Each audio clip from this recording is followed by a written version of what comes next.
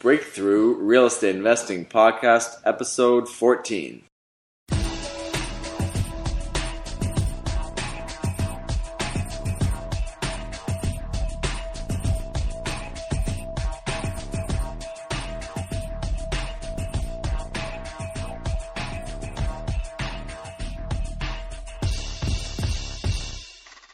Hello and welcome to the Breakthrough Real Estate Investing Podcast. We put this show together to inspire you and help you break through to the life that you want to live through the power of real estate investing.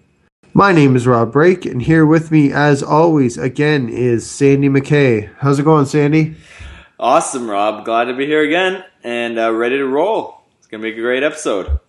Yes, definitely. So, as always, I want to recommend that everyone goes and grabs their free copy of the 7 Freedom Activators that you can trigger in your property starting right now. It's a free report available over on breakthroughreipodcast.ca.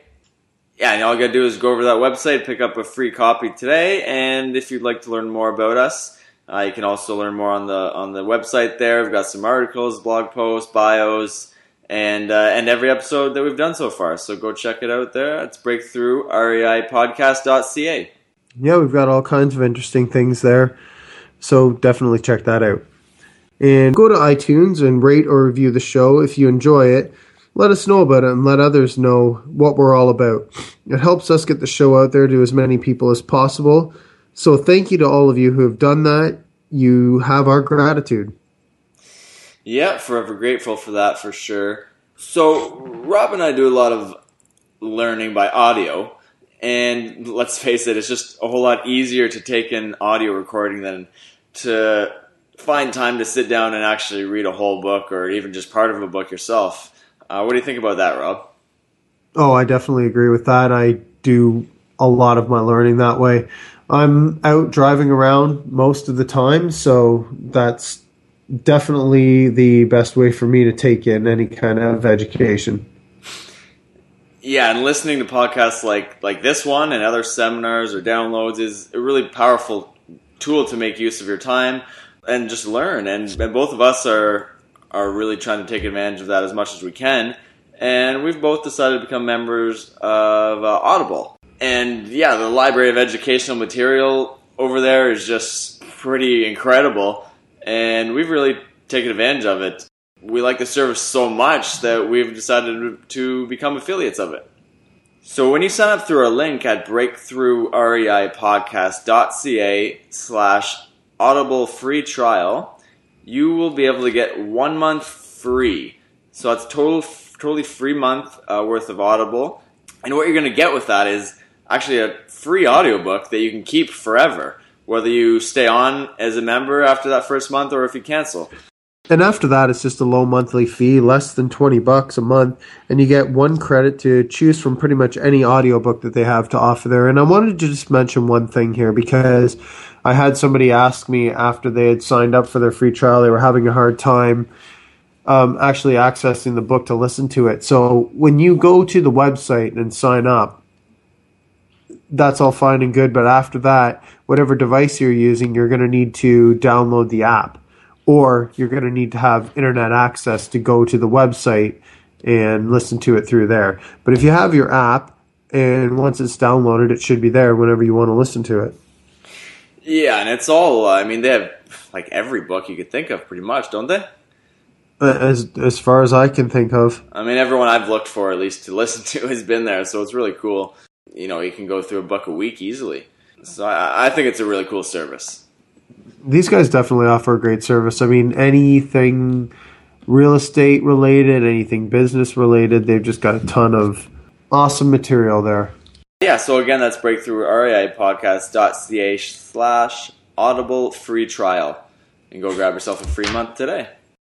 Okay, so you and I just closed on a deal that we're doing together. A few days late. This is a bank-owned property that we picked up to do a buy, fix, refi, and rent deal on. And yeah, they kind of set our plans back a couple of days by the bank not being ready to close on time. Supposed to close last Monday, but ended up closing on Friday.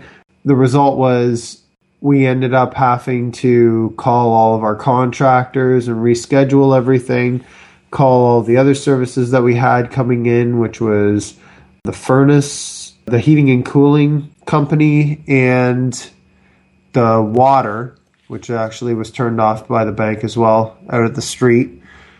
We had to have them come back in and turn it on. And I didn't want to do that when we weren't there, so I figured we'd better reschedule that as well. Plus, we had the garbage bin delivery happening that day as well. So all of those things got pushed back, and that can really be a big hassle when things don't go according to plan. I mean, a lot of the education that I've gotten says, have everything ready, get it in the driveway the morning that you close. And so that was what I did, but it's a tough call because in a way that was a little bit of a detriment this time. And it's a good lesson learned that banks are able to do that really without any repercussions. Yeah, there's no repercussion. Like, we couldn't do anything about it, right? So really they could have done up to 90 days if they wanted to, which I think is a bit absurd, but that's in pretty much every bank-owned property agreement that they do. So just something to be aware of, I suppose, going forward, is that there's always that possibility, particularly with power of sales, that they could do that. Yeah, because after we found out that they weren't going to close on the date that the bank actually chose as a closing date, you went through the Schedule A, and it says something about them. They can push back the close for up to 90 days with no penalties. Yeah, and for pretty much any reason they choose. Anything. And there's a lot of little clauses in there, but of course everything is in the favor of the bank, and it's something that we worked out. It's a challenge, right? Work through it and keep going. Well, my question is, what if we were wanting to move into the property? It'd be a whole different story. Well, yeah, it would be hugely impactful, right? If we were sitting there, because they let us know, 2:30, 3 o'clock on the day of closing? Actually, it was 5:30. Yeah, closer. Yeah, you're right. It was closer. It was 5:30 in the afternoon. Yeah. On the day we were supposed to close, yeah. Yeah, so imagine, right, if we're sitting there with the truck of our, everything we own, ready to move in. Right. What would have happened? I don't even know. I really don't know. But now everything is recovered, so they took an extra 4 days, and now we've gotten in there. The crews have started their work, and everything's going according to plan now, running along like a little machine. Yeah, it's going to be fun. So we'll probably show some photos and stuff of it as we go, right? On the website, and we'll share some before and after shots and just let everyone know how it goes as we move along. Yeah, that'd be cool. I don't think that... I shot a whole video, but I don't think that I'm going to have that ready to go for this episode coming out now. So we'll have to put that up on the next one. But yeah, we can definitely throw some pictures up there. People would like to see that, I think. Yeah. So, Rob, we were talking about this tip here for our listeners the other day. I think it's a really good one about how to use the tax assessment roll lookup to basically target properties to buy or to drop letters off or whatever you want to do, right? So I think we should talk a bit about it. Yeah. Well, over the past little while, I've realized that the tax assessment roll lookup is a very powerful marketing tool when you're trying to find private deals. And this isn't something that every city or town has available to it, but GTA, pretty much anywhere in the GTA, you can get this information, and as well as Oshawa, where I do all of my investing. So if you're like me and you enjoy driving for dollars, and by that I mean you just drive around looking for potential deals in houses in great neighborhoods that maybe aren't kept up to the same standard as all of the houses that are surrounding that certain property. Maybe the shingles need replacing. Perhaps the grass is really tall with the weeds taking over. There might be garbage piled up outside the house. Old windows, rusty cars in the driveway, a vacant house. There's a lot of ways to identify potential deals. But what do you do after that? Do you knock on the door? You could, but it might be a rental. The owner could live somewhere else. Or they might just be very unfriendly to someone banging on the door and asking them if they want to sell the house. Or they might be very unfriendly to your idea of why their place was such a target for you. As a so-called deal. So a better alternative may be to send them a letter that just says that you're interested in purchasing their house. You never know, it may be just the thing that they've been waiting for or looking for. Because a lot of people in a distressed situation don't know what to do. They don't want to list the house because they don't want people walking through, scrutinizing maybe the mess or all of the repairs that need to be done. And that can be embarrassing for some people. So then how do you know whose name to put on your letter and what address to send it to? Well, that's the big thing, right? Because if it's a rental especially, well, there's almost a guarantee that it's not going to get to the owner, most likely. Yeah, exactly. If you just drop it in the mailbox, it could be a tenant. They might just throw it in the garbage. They're not going to give it to their landlord. They don't want somebody else taking over the place, and they don't want to move, possibly, right? So you want to make sure that you get that letter into the hands of the person with the decision-making power about the house. There's a really great tool that you can use for free in a lot of different cities, and Oshawa is one of them. I know GTA, you can do this. And you just go in, sit down at the kiosk, and if you enter the address in the tax assessment roll lookup, what you're going to come up with is the mailing address, first of all, the full legal name of the owner of the property, the mailing address of the owner of the property, and the tax assessed value of the property. And the mailing address, that's the key one.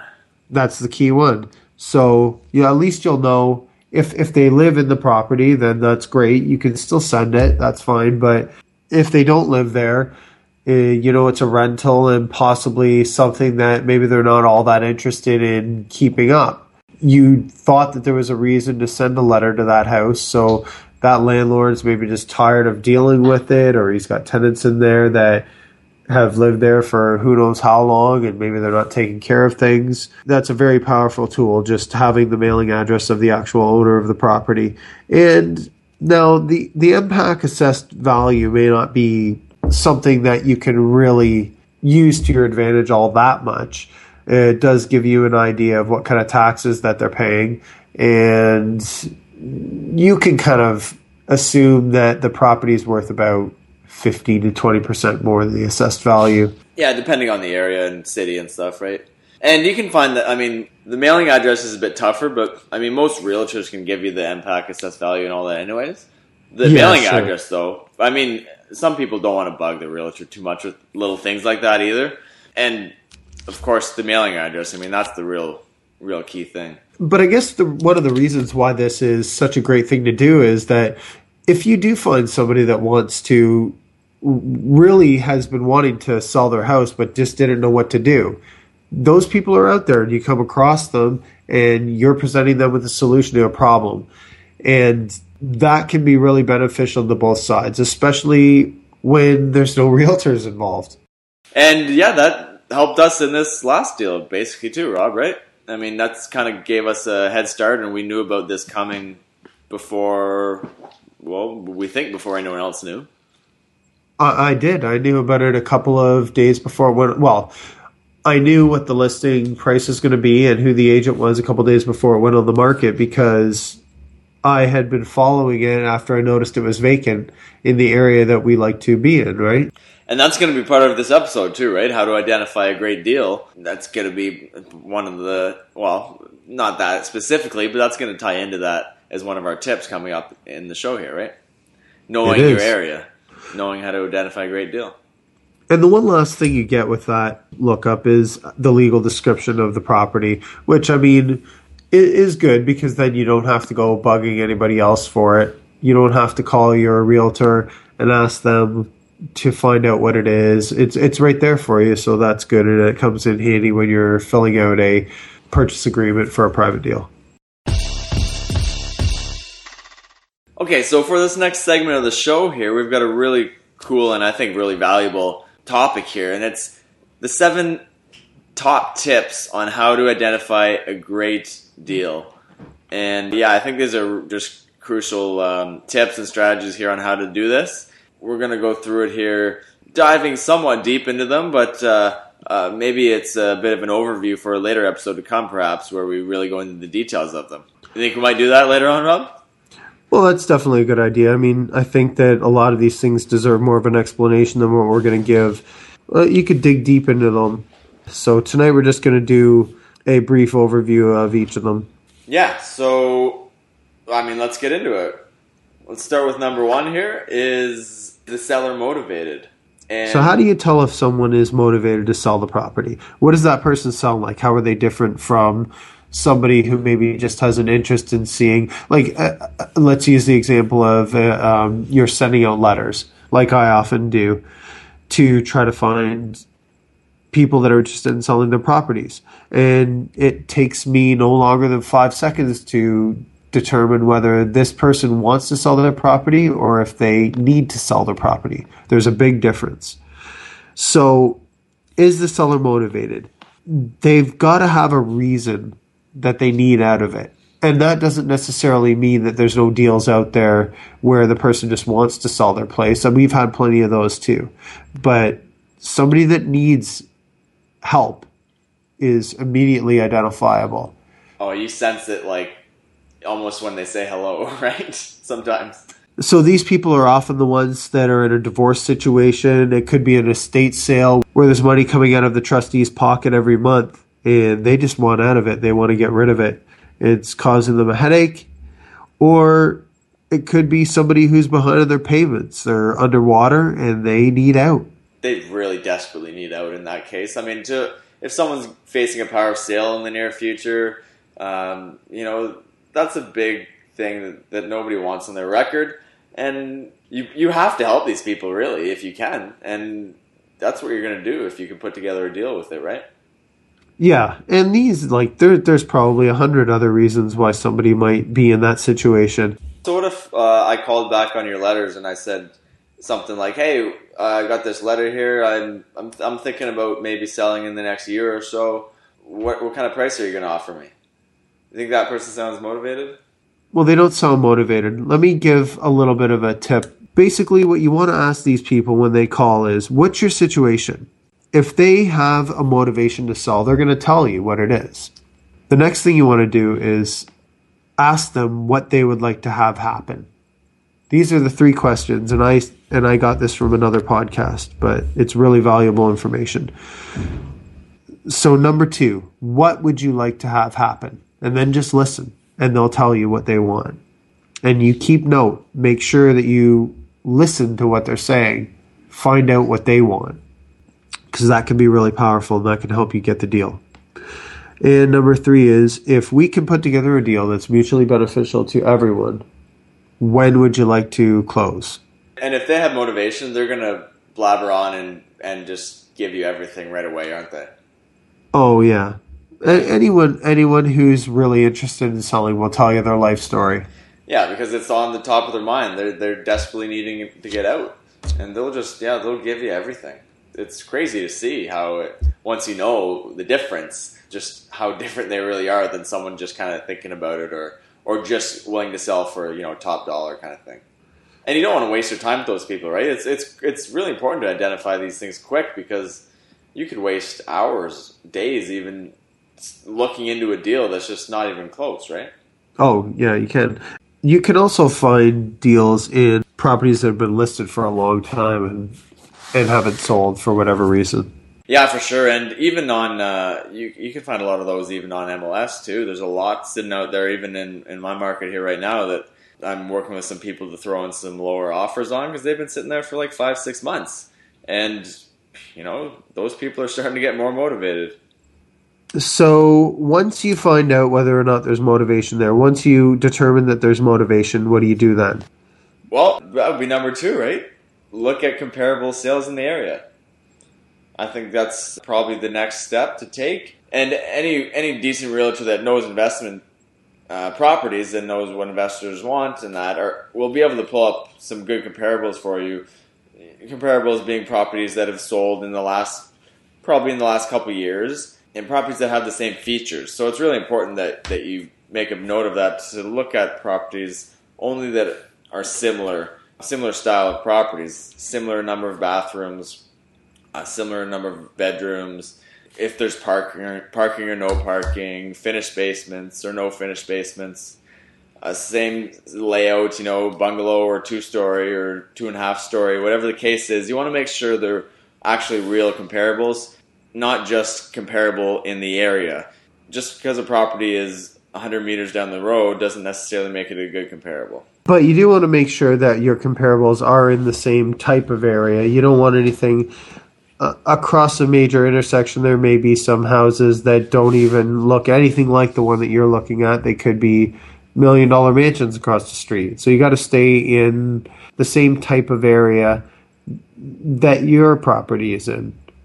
Yeah, and you want to look at the condition too. Like if one place is, under the remarks or something, you see sold as is condition compared to something saying just freshly renovated, all this and this and this about the renovations and how new it is. Well, those two properties aren't going to compare very well, right? It's all important, and you really have to keep an eye out for that. Make sure they're real comparables, and use them to assess the property you're looking at. Okay, so we're moving on to number 3 now, which is what is the highest and best use of the property that you're looking at? So it may be a single-family home right now, but what if you added a second suite? Would that increase the value of it? I think this is a really good one too, right?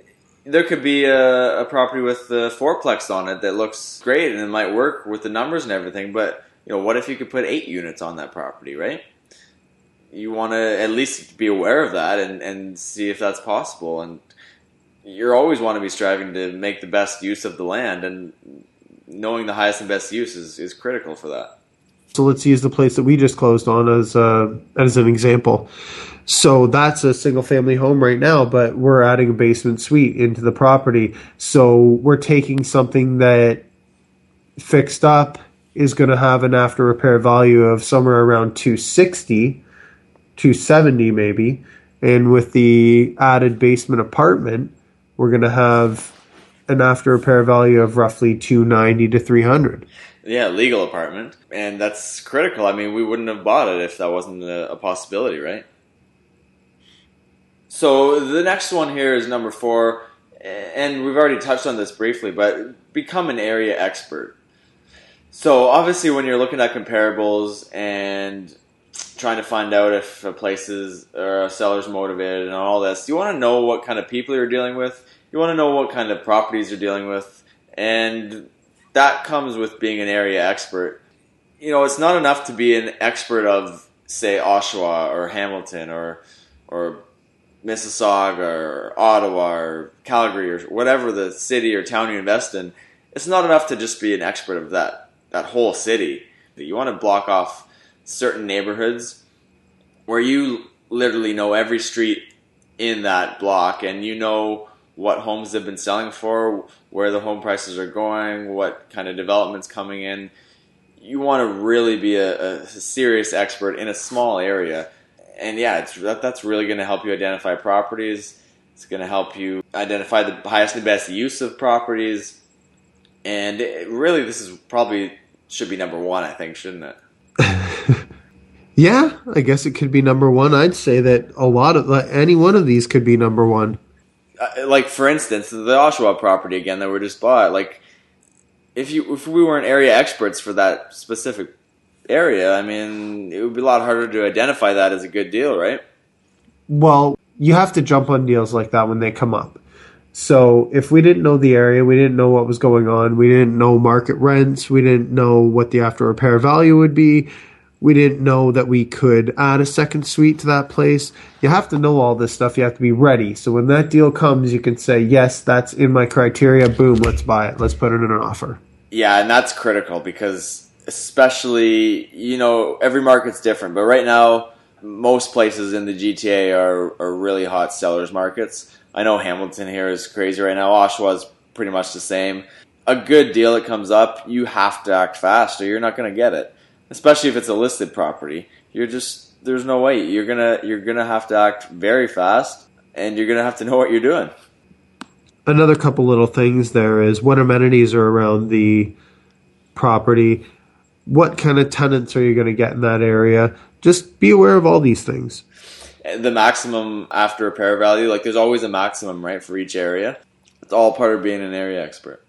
So number 5 is the renovation costs. Does the price that they're asking for the property make sense for the level of rentals that are needed? So that's really important too. And that comes down to maybe not so much even experience, but more just a certain level of education. A lot of people don't realize that this is easier than you think it is. You just have to have a decent idea of what each of the elements that need repairs are going to cost. And you don't have to have experience to be able to figure this out. Of course, that helps. But you can always say, anyone can walk in and say, all right, the floors need to be redone, or the roof needs to be reshingled. And of course, there are some things that take an eye to find, but I think for the most part, a lot of people can just go in, see what needs to be done. It depends on what you're going to do with it. If you're going to resell it, if you're going to keep it and rent it out, there's different levels to renovate to, but it's just a system of going and trying to figure out what these renovations are going to cost. Yeah, and really having not necessarily having an eye, just understanding what the big costly items are too is always crucial. Foundation, windows, roof, electrical, plumbing. That group there is something you want to watch out for. Those are the things that are going to really cost you. The cosmetic stuff is, it can be done cheaply or expensively, but it's a lot easier to identify those things than these major items. I think we had a good episode on, didn't we, with Frank Janeski? I mean, people can go back and listen to that for a lot more information on that, right?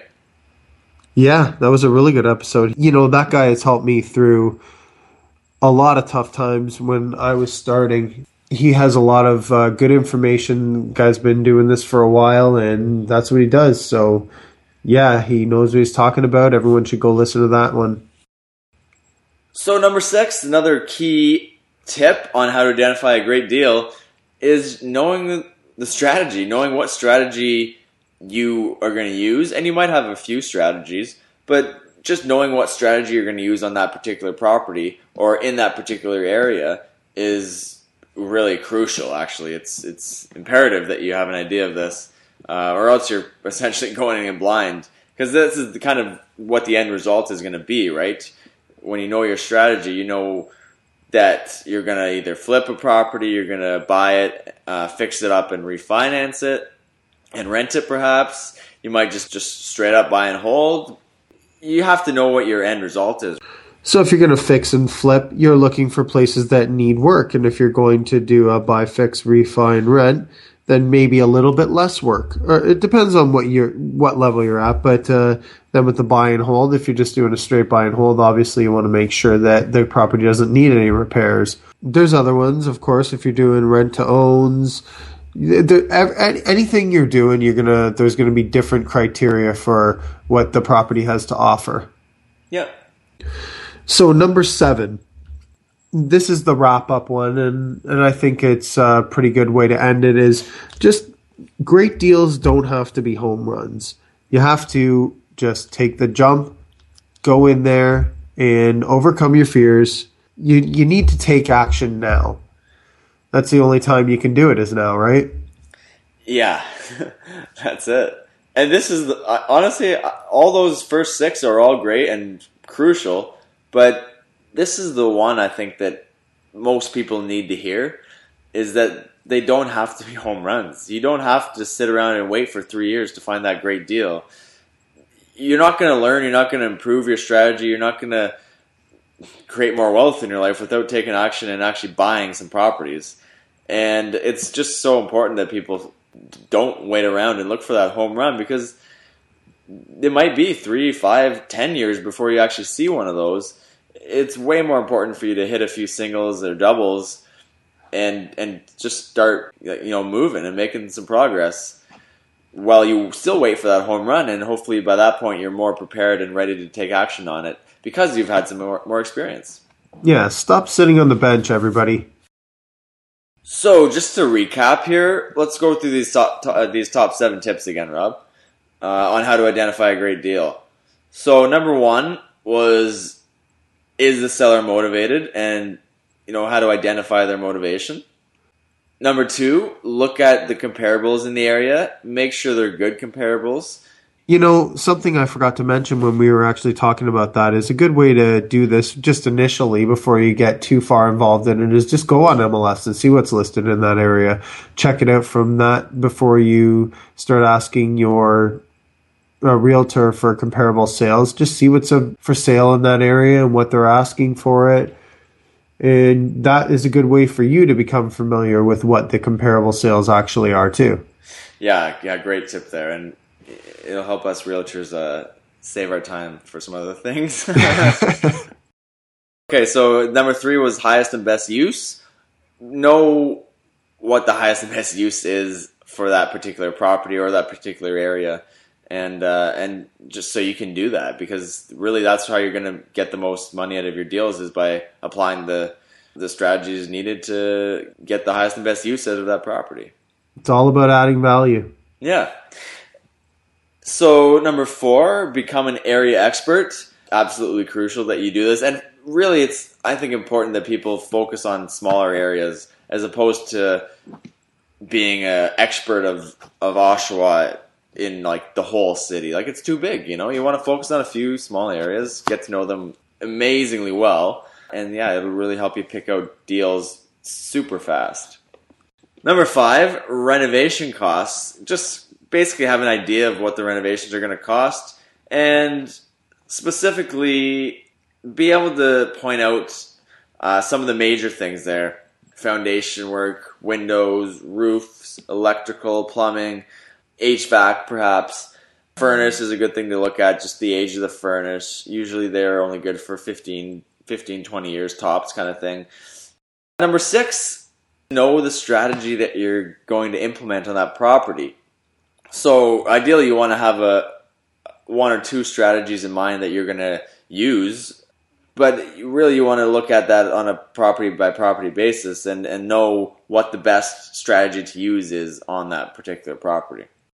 Number 7, the final one, is to just take action right away and don't sit around waiting for those home run deals, because you might be waiting for a heck of a long time and you're not going to learn, you're not going to progress and move forward with your investment career if you're just sitting on the bench all day. Got to get out there, take a few hits, take a walk, hit a single, you know, make some moves and get in the game, really. Heck, you know what? Even strike out. Because think about it this way. I'm not saying you shouldn't invest in your education, but what if you were to just go ahead, do one of these, instead of paying... Hey, I'm all for coaching courses. I'm actually going through one right now. But, you know, what if you were to go out there, purchase a property, and just go for it? I mean, even if you fail, that's how much does a course cost you? I mean, at the bottom end of the training courses, of the real one-on-one courses, you're looking at probably around $5,000 and up from there. Yeah. So, I mean...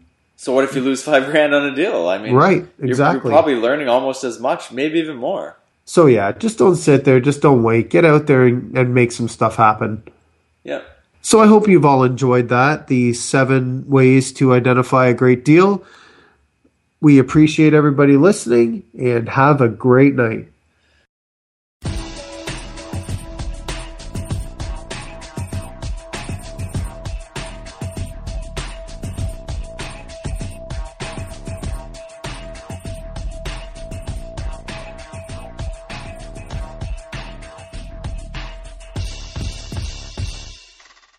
If you're interested in investment opportunities with us, go to breakthroughrei.ca.